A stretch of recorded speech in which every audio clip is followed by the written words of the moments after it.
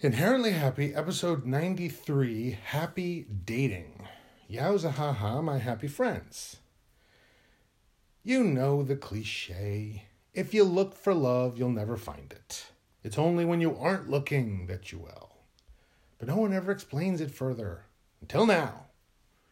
What they mean is, if you are date hunting, you may appear desperate. You may also project perfection on a match that you don't know very well, putting too much pressure on that other person, which can be a real turnoff.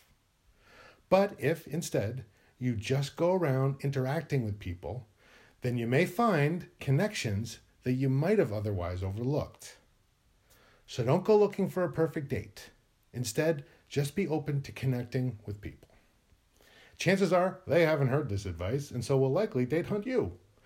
But if they project perfection on you, run. Should you find someone else open to your openness, however, and willing to give you the space to be yourself as you do in return, then you will have someone to share things with without feeling as if you've split them.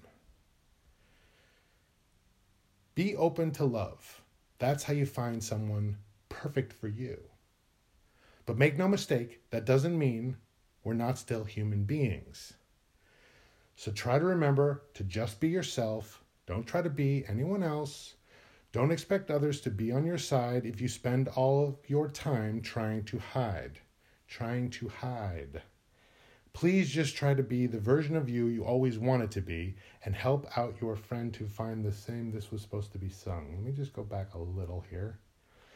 Be open to love, that's how you find somebody perfect for you. But make no mistake, that doesn't mean we're not still human beings. So try to remember to just be yourself. Don't try to be anyone else. Don't expect others to be on your side if you spend all your time trying to hide.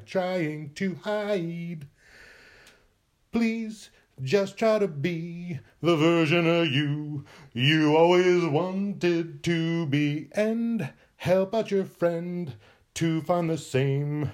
Happy dating, happy, dating,